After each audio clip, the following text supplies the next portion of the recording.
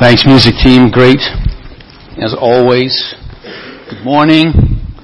How many people out there are going to make some lame attempt at giving something up for the new year, New Year's resolutions? My sales manager where I work has a sign on his desk that says, "I'd give up chocolate, but I'm not a quitter." It's the best encouragement I can give you on that. Something we didn't mention, in 2 weeks, January 12th, Saturday morning, be a men's breakfast downstairs. Be the first one I'm aware of in some time. And I think it's going to, we're probably eating time about 8:45. There'll be some more detail next week on it.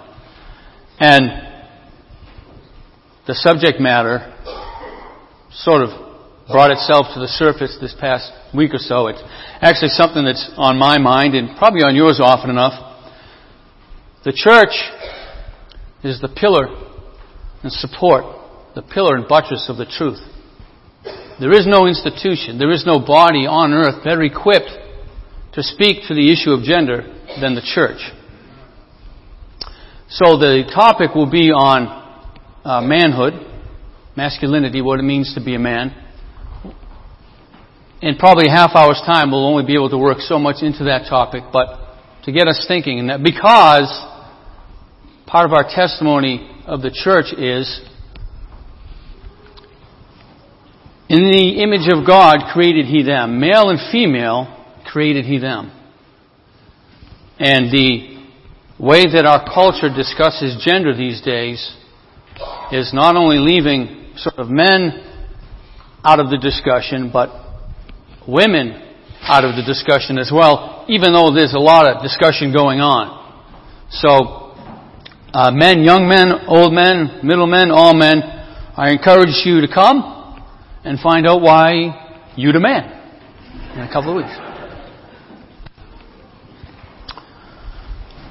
Our sermon this morning is from the book of Colossians, the text. Colossians 1:17. Sermon I've titled, Another Trip Around the Sun. And the text is, He is before all things, and in Him all things hold together.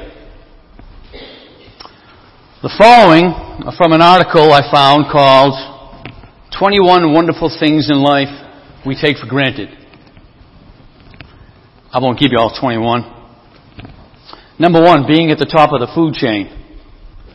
I'm on my way to work now, and I'm not worried about a panther eating me. Number 2, water. Nations that have ample access to clean water, endless supplies of water, rarely seem to understand how important this is. Number 3, the number of different drinks available at 7-Eleven.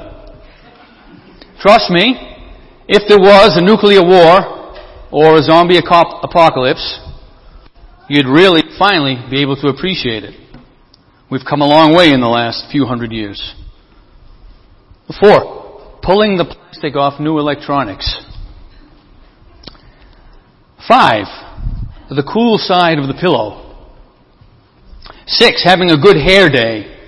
7, the feeling of new socks. And the last one I'll just offer is fingers. Imagine a snake. He must get so frustrated. I really want to pick that item up, but I don't want to put it in my mouth. Those are pretty good. My favorite one is the feeling of new socks. A few weeks ago, my company hosted our annual Christmas party. The sales manager, as he typically does, arranged ahead of time to have gift cards to present to 1 or 2 individuals. These are people that make very little noise throughout the year. They are not seen much in the whole vast configuration of things, but they work behind the scenes, as it were, to make a difference for the company. They are faithful, and without their diligence, everyone else would experience measurable misery in the performance of their duties. Recognition of that employee is also intended to engender more gratitude for that person on a regular basis. Well, for the last 31,536 seconds, The Lord Jesus Christ has held all things together as our terrestrial sphere, Earth, has made its annual orbit around the sun. He has also kept each of us in Christ. In Christ. He has kept each of us in Christ. In Christ. Each of those seconds bears witness to the exertion of the Lord's power and the satisfaction of His will and His good pleasure. The text here in Colossians, after telling us that Christ created all things, and that all things were created through Him and for Him, tells us that the Lord Jesus Christ was before all things, and in Him all things hold together. All things. A preacher once said, all means all, and that's all means. Well, in Scripture, all doesn't always mean all, but in this case it certainly does. All things physical and all things spiritual. As the text goes on to say, Jesus holds it all together. He maintains the spiritual and the physical laws. As the author to Hebrews says, He upholds the universe by the word of His power. Jesus even keeps the law of logic in place, so we don't become altogether stupid and anti-intellectual. He says it, and it is so. And He does so because it reflects His essence and character, as I will continue to elaborate. R.C. Sproul well said, if there is one maverick molecule in all the universe, then God is not sovereign. And if God is not sovereign, He is not God. And I dare say, both natural or so-called general revelation and divine revelation uphold this truth. This morning, I intend to recognize the work and the pleasure and the character of our Lord, whose providential care is often unseen, unrecognized, and perhaps even taken for granted. Earth is God's elect planet, and the church is God's elect people. And it's God's good pleasure to ensure the successful orbit of both around the sun. Neither the earth nor the church will escape the Lord's gravitational pull. And there are very curious similarities between the record of nature, as God has so ordered it, and the record of regenerate humankind, as God has so ordered it, as they complete this continual orbit around the sun. I'm going to share some scientific observation and divine revelation, both of which are grounded in the nature of God. We can comprehend things about the godness of God from nature, can't we? Romans 1 attests to that as well. Also recall the disciples' reaction to the Lord calming the storm. Who then is this that even the wind and sea obey Him? Before getting into those specifics, let us first begin with God. God is not great because He does amazing things in creation. God is great. Period. The creation declares His greatness. Creation bears witness to the glory of God, as the psalmist poetically states. God takes pleasure in His creation. Very important. God takes pleasure in His creation. This must be foremost in our thinking. God does what He does in nature and in regeneration because it pleases God to express His character. When God saves, when God maintains, when God upholds the universe by the word of His power, He does so because it pleases Him to express His character in the keeping thereof. Somehow, the Trinity takes great delight in self-expression and in bearing witness about one another. God the Father expresses His pleasure in God the Son. God the Son seeks to glorify God the Father. God the Holy Spirit longs to reveal God the Son and God the Father, which He does by regenerating lost sinners whose sinful lives would otherwise never see the glory of God. All three persons of the Godhead are involved in creation and regeneration. Now, if this sounds blatantly Trinitarian, you can blame Brother Todd. His desire to teach on the Trinity has further provoked my desire to think of God as the triune being God is. And this we must do because we cannot, and we should not, and we cannot think of God except in the way God has revealed God. 3 in 1. Tuesday night. Sturbridge. Be there. The Holy Spirit reveals in the 104th Psalm that God rejoices in the work of His hands. God does not tire of His works or take the works of His hands for granted because those works, they express God's character. We can grow tired of so many things that we do.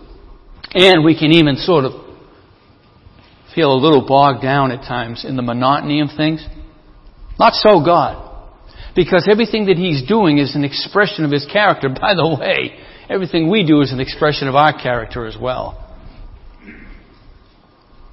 Listen to this by the late G.K. Chesterton, talking about God reveling in the works of His hands. Now, it's my responsibility always, if I mention somebody outside of mainstream Christian thought, and G.K. Chesterton being a Roman Catholic, to say that be a discerning reader if you read things by G.K. Chesterton.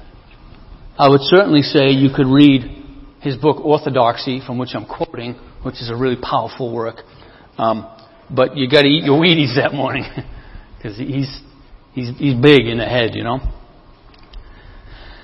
He says, quote, "Because children have abounding vitality, because they are in spirit fierce and free, therefore they want things repeated and unchanged. They always say, 'Do it again!' And the grown-up person does it again until he is nearly dead. For grown-up people are not strong enough to exult in monotony. But perhaps God is strong enough to exult in monotony. It is possible that God says every morning, 'Do it again!' to the sun. And every evening, 'Do it again!' to the moon. It may not be automatic necessity that makes all daisies alike. It may be that God makes every daisy separately, but has never got tired of making them. It may be that He has the eternal appetite of infancy, for we have sinned and grown old, and our Father is younger than we." Perhaps a little ethereal there, but Chesterton is onto something. God exults in what He does and who He is. And that is great news for sinners, for when He determines to reveal His Son and bring conviction of sin and repentance and salvation, He is doing so because primarily it gives Him great pleasure to express triune love. That's why God saves us, first and foremost. Because it gives Him great pleasure to express inner Trinitarian love through the creation. And that's why Jesus said, "Fear not, little flock. It is your Father's good pleasure to give you the kingdom." But we need to think about that. God rescues us with all His godness. Little flock, it is your Father's good pleasure to give you the kingdom. Remember that when you're kicking yourself or kicking somebody else. A little better at kicking somebody else. Okay. I said that earth is God's elect planet and the church is God's elect people. As such, each is privileged, and for reasons they have in common. How often have you heard, the universe is so big, there must be alien life out there somewhere? But this is the main reason people give why there must be life on other planets. Right? As if the size of the universe is the main feature which demands there be life somewhere else. I even had one man say to me, "I believe there are thousands of Jesuses throughout the universe." Sounds good on the one hand, if indeed what is needed for life is available everywhere in the universe. Complex life, though, can only obtain in the narrowest of parameters. In his book, The Creator and the Cosmos, Christian astrophysicist Hugh Ross writes, quote, "There are presently 123 fine-tuned design characteristics that make physical life on Earth possible and sustainable." It is thought that each of these 123 parameters is just right. For any one of them, it could be said that any more or any less would present serious problems for life. The list includes volcanic activity, seismic activity, oceans to continents ratios, frequency and extent of ice ages, gravitational interaction with the moon, parent star age, atmospheric electric discharge rate, quantity and extent of forest and grass fires. Increases or decreases in any of these levels for any of these present degrees would present a crisis for life on earth, but they don't, because the Lord Jesus holds all things together. We live on an elect planet. Also, it is an axiom of cosmology, the study of the cosmos, that the physical laws and constants that apply in one place in the universe apply to all places in the universe. A scientist says it very well. We can discover truths that hold throughout the universe simply by taking a representative local sample. Okay? In other words, a fool on Earth would be a fool on Venus. So what we learn about what is needed for our life in the planet in the Milky Way galaxy applies to the entire universe, and it turns out that we indeed are an elect planet in that sense. Now, how often have you heard someone say, there can't just be one true religion or just one way to God? Debating a woman in her TV audience, Oprah Winfrey once said, with all the people in the world, there couldn't possibly be one way. Does God care about their heart? Or does God care if you call His Son Jesus? Well, as it turns out, not only is earth God's footstool, as the Scripture says, it also turns out that Jesus indeed claimed to be the way, the truth, and the life, not a way, a truth, and a life. There may be many religions that look like they have some truth, and many indeed do have elements of truth. But they can no more bring about regeneration in a man or woman than a spot of ice on Mars can satisfy the expectation of complex life forms. A regenerate person is a complex thing. Hebrews chapter 9 through 10 seem to make a pretty good biblical case for the suggestion that Jesus died once for all sinners, and He did so only in one place. And since all of creation suffers from the fall, Romans 8, and since Jesus came to earth, lived, died, and rose again, then ascended to the right hand of the Father, I take my stand there. We are an elect people who live on an elect planet, both of which reveal God's pleasure. Here is something else altogether fascinating about earth, and which finds spiritual expression in the redeemed mind.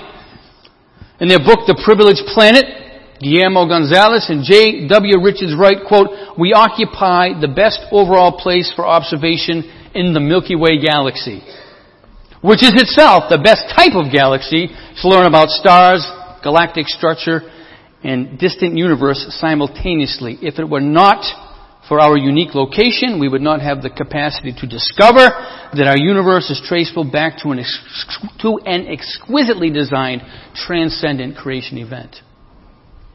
So not only is Earth uniquely suited for life in our galaxy, Earth also affords the best view for discovering numerous truths about the cosmos, truths that reveal the glory of God. In other words, God made sure that we could see the glory of God in creation. We have seats on the 50-yard line, so to speak, where we're seated 2 rows behind the Red Sox dugout. God's elect planet comes with the best view. Now, over in the spiritual dimension, the elect people of God exclusively have divine revelation. Things not available to the lost. The best spiritual view, as it were. 1 Corinthians 2, 9-12, but as it is written, what no eye has seen, nor ear heard, the heart of man imagined, what God has prepared for those who love Him. These things God has revealed to us through the Spirit, for the Spirit searches everything, even the depths of God. For who knows a person's thoughts except the spirit of that person which is in him? So also no one comprehends the thoughts of God except the Spirit of God. Now we have received not the spirit of the world, but the Spirit who is from a God, we might understand the things freely given us by God. And it's unfortunate that many folks quote this verse to describe the hereafter. Right? They'll use this verse to say, oh, the Scripture says, eye has not seen, ear has not heard, the things that wait for us when we blah, blah, blah, blah, blah. Well, I am sure that we can't begin to comprehend some of those things. However, this verse does not teach that. The text interprets itself. It says, these things God has revealed to us through His Spirit. God has revealed these things. What no other eye, what the unregenerate eye, what the unregenerate ear, what the unregenerate mind, what the unregenerate heart, what the unregenerate soul does not see, it cannot see. The hymn says, though the eyes of sinful man thy glory may not see.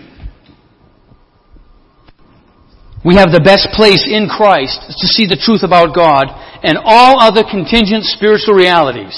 We have the mind of Christ. We have the mind of the Spirit. We have the Scripture, and the Scripture has us. We have enough to keep us absolutely immersed in the godness of God. One of the things our small group is dealing with, I've called it Themes and Theology, so every couple of weeks we pick up a new theme, and we're on the theme of joy. And I'm thinking as I'm going through with it, all these things, there's no reason in the universe why I should not have joy in Christ, who holds all things together, and in whom all things are held together, and yet, at times I go without joy. Of our galaxy sun, those authors write, the star must form at just the right time in the history of the galaxy. Only stars in the very middle of their middle-aged phase manifest subdued enough flaring to make advanced life sustainable. It'd be neat to be able to understand how that all works. But interestingly, Jesus was a middle-aged man when He died, given the average lifespan was between 60 and 70 in the Roman Empire, if you remove the extremes of infant mortality. Galatians 4:4-6 reads, but when the fullness of time had come, God sent forth His Son, born of a woman, born under the law, to redeem those who were under the law so that we might receive the adoption as sons. And because you are sons, God has sent the Spirit of His Son into our hearts, crying, Abba, Father. You see, cosmologically and soteriologically, that is to say, in space and in salvation, we need just the right Son at just the right time. Another feature of Earth, not available with any other galactic real estate, is the composition of our atmosphere. There are several near-Earth objects floating around up here in space all the time, most of which do not threaten Earth, some do. Quote, had our atmosphere been completely cloud-covered or translucent, we would not have known of impact threats until it was too late, nor would we have developed a space program. Now, I don't have the time to go through all the benefits that having a space program have conveyed upon us with respect to technologies and medicines and even the clothes that we wear. But God did that for us. Jesus keeps our atmosphere as it needs to be. There are those in science that would just say these are sort of just these brute facts, right? That this is just the way things are. Well, nothing is just the way it is. See, this requires power to maintain. This requires enormity of will to maintain. God did that for us. He did it for God first, but He did it for us too. He puts us in a place where we can explore and be warned and take precautions and be students of creation. We have universe privilege. God shows us what He has done in remarkable detail in ways that promote our preservation. As God's elect people, we have the capacity to see trouble coming and to avoid it. Jesus tells us in Luke 21 how to recognize His coming. And that when certain things take place, look up because your redemption is drawing near.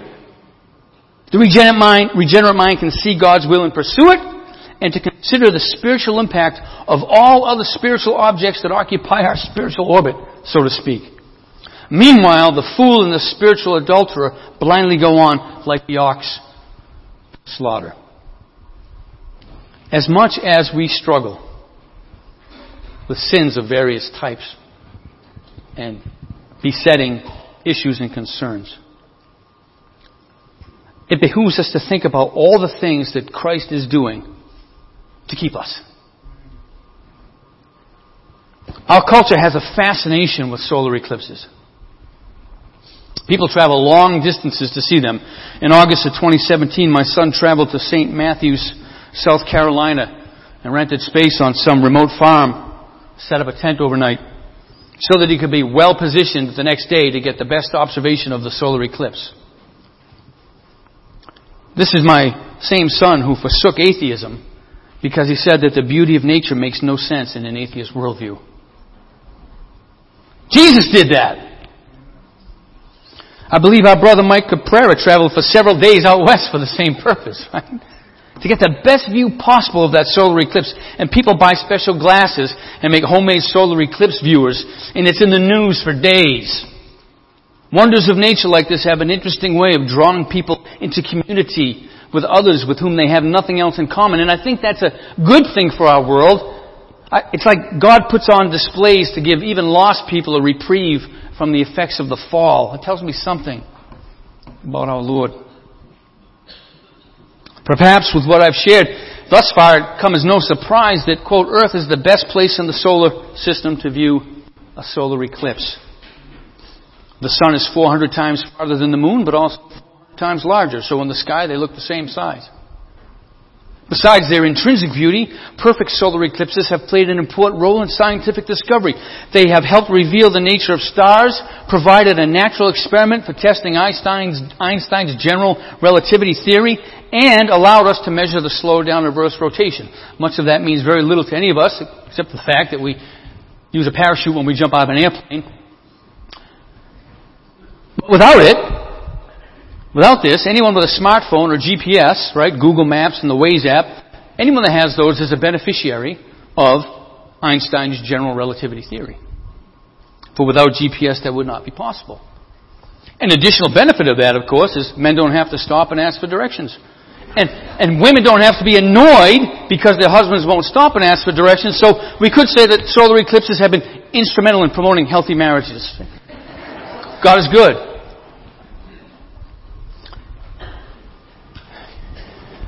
We know that there are so-called natural disasters that take place on a planet on a consistent basis. And we're quite appropriately saddened by the loss of life and other difficult consequences. Poverty, the water, all these horrible things that can accompany. Yet, it appears that these events also play an important role in our planet's overall health. Consider the difficulty of earthquakes. Quote, earthquakes destroy property and kill many people every year. Nevertheless, they benefit both our planet's habitability and scientific discovery. Without earthquakes, we probably wouldn't even be here. And if somehow we were, we would know far less about Earth's interior structure. Without earthquakes, nutrients essential for life on the continents would erode and accumulate in the oceans. Isn't this a fascinating paradox? Or consider the terrors wrought by hurricanes. We've seen their effects here in the United States on people and in the body politic. Even so, quote, our present-day hurricanes provide some notable benefits. They counterbalance the ocean's tendency to leach carbon dioxide from the atmosphere. This leaching, if unchecked, would result in catastrophic cooling of the planet. They help disperse greenhouse gases globally. They help regulate the salinity of the oceans, the salt cycle, and the water cycle. These things are crucial to life on Earth. So even while we are on the cusp of Earth making yet another successful trip around the sun, we observe that the journey has not been without consequence, both for good and for bad, we would say. Now in my mind, I hate to just leave that discussion hanging there. It seems so very implausible that the very thing which is so helpful is at once also so very devastating. Yet there is something we observe in the spiritual realm that holds the same truths. Paul said we must through many tribulations enter the kingdom of God. He also wrote in Romans 5, not only that, but we rejoice in our sufferings, knowing that suffering produces endurance, and endurance produces character, and character produces hope, and hope does not put us to shame because God's love has been poured into our hearts through the Holy Spirit who has been given to us. Many of us have weathered spiritual earthquakes and hurricanes this year or in years past. Difficult things.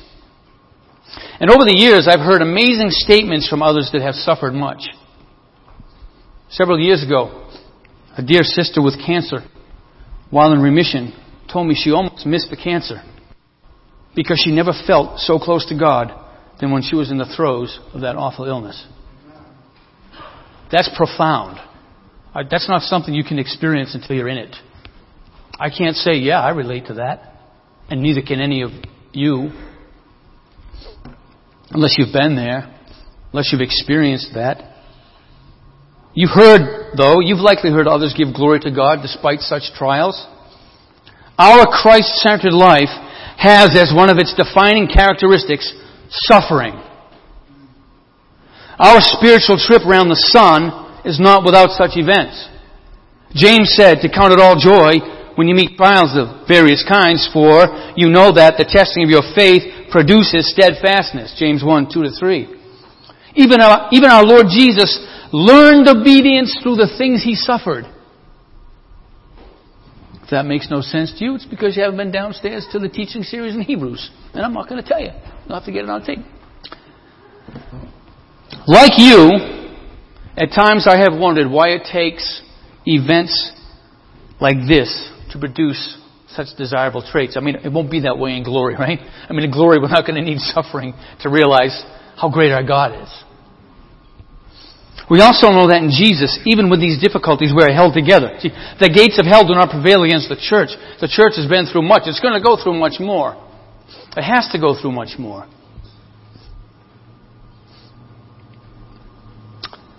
Which brings me to the final point of comparison between the cosmologic and spiritual trip around the sun. It has to do with other planets and Earth's one moon and the corollary we find in our faith. Quote, without a Jupiter-sized planet positioned just where it is, Earth would be struck about 1,000 times more frequently than it already is by comets and comet debris. And some of those would be catastrophic. For the entire history of the cosmos, Jupiter has been such a shield to Earth as it orbits the sun, though it takes Jupiter 12 years to do so. If it took any longer period of time or any shorter period of time, more of these celestial objects would reach Earth. Saturn plays a similar role. And this about our moon. Quote, because the moon is so large relative to our planet, it exerts a significant gravitational pull on Earth. Thanks to this pull, coastal seawaters are cleansed and the nutrients replenished. The moon stabilized the tilt of Earth's rotation axis, protecting the planet from life-extinguishing climatic extremes. The Lord Jesus Christ did that. It does that. This stuff goes on, and this is what I mean by, and this was my thought as I introduced the idea of people that are not recognized throughout the year. It doesn't take a lot. There's not a lot we have to do to look and see what it means that the Lord holds all things together in Himself. As I ponder these things, the Jupiter protecting Earth and the moon benefiting it, I'm mindful of the held together intercession of Christ. The Lord Jesus, by His death to sin, impacts the extent and danger of sin in the lives of His people. He ever lives to make intercession for the saints according to the will of God. He prayed that Peter would be saved despite Satan's desire to sift him. We have the shield of faith with which to extinguish the flaming darts of the evil one. We read in Genesis chapter 20 that King Abimelech was potentially in big trouble with God after taking Abraham's wife. And in the dialogue, God says to Abimelech, yes, I know that you have done this in the integrity of your heart, and it was I who kept you from sinning. It's amazing. We sometimes may be inclined to think that we've overcome a particular sin by the exertion of our power and our will. God would look at us and say, it's me that kept you from sinning. Because it gives Him such pleasure to do that. Over on the social website Twitter, John Piper recently was giving glory to God for 50 years of marriage to his wife Noelle. He wrote, quote, in 50 years of marriage, who but God can say how many angels were dispatched, devils defeated, snares foiled, and sins forgiven? Incalculable the miracle of marriage. Think about that. Not just in your marriage, but in the rest of your life. How many fires has God put out in your marriage? In your relationships, parents to children and children to parents. In your relationships in the church. How many things has God done behind the scenes that we don't even recognize or give glory to God for? And it's not to beat us up with that. We don't see it. But it does us good to help and to stop and ponder it. Neither you and I, we have no idea how many sins we've been forgiven of, I don't think. The unspiritual realm in which God protects us as we orbit around His Son. How many devils were defeated in the course of our sanctification. Glory to God. To not give that smart mouth remark that you really want to give. To lose, even better, to lose the desire to win an argument. I don't know what that's like. To lose the desire to win the argument. Right? To not have it be although there's a part of me and there's a part of you that likes spiritual struggle, and we should. I think we should like that fight. I think we should like that fight. I think we should like to fight with our eyes, not to give a lustful look, whether you're a man or a woman. I think that should be a pleasurable fight. We should take a sense of God's pleasure in fighting that. We should take a sense of God's pleasure when we don't indulge the sinful nature, right? We should be excited about putting on the Lord Jesus Christ like we're putting on something that just makes it look spectacular. Because it gives glory to God. Because we look good in Christ. Right? People see Christ and you say, man, you look good in that outfit. You look good in Christ.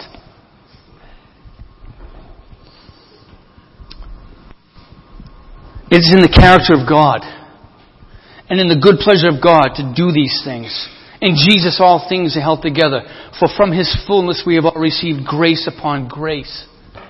He alone is able to keep us from stumbling and present us blameless before the presence of His glory with great joy. This is a weeping verse. If you meditated on it long enough, you'll be weeping because He's going to present us. He is able to.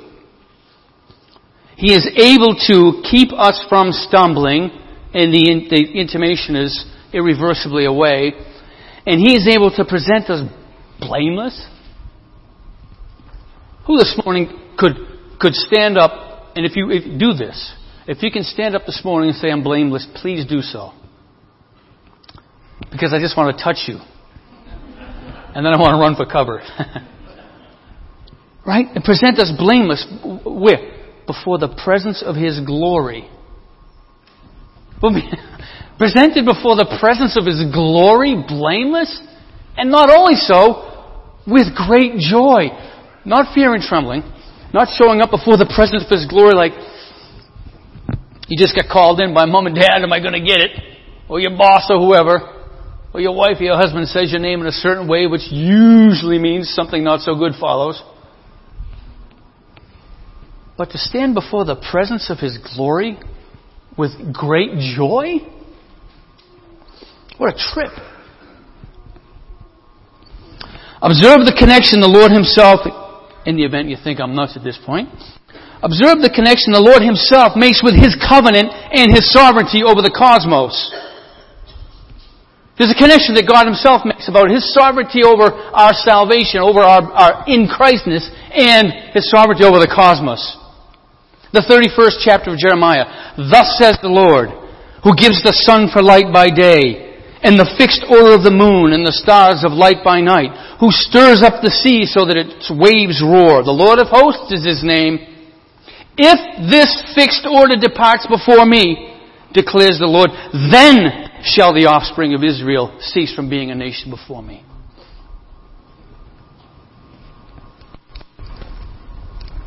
And this from the 33rd chapter of Jeremiah. The word of the Lord came to Jeremiah. Thus says the Lord, if you can break my covenant with the day and my covenant with the night, so that day and night will not come at their appointed time, then also my covenant with David, my servant, may be broken, so that he shall not have a son to reign on his throne, and my covenant with the Levitical priests, my ministers. You see, brothers and sisters, if it takes earth 367 days instead of 365 and a quarter days, then you can worry about losing your salvation.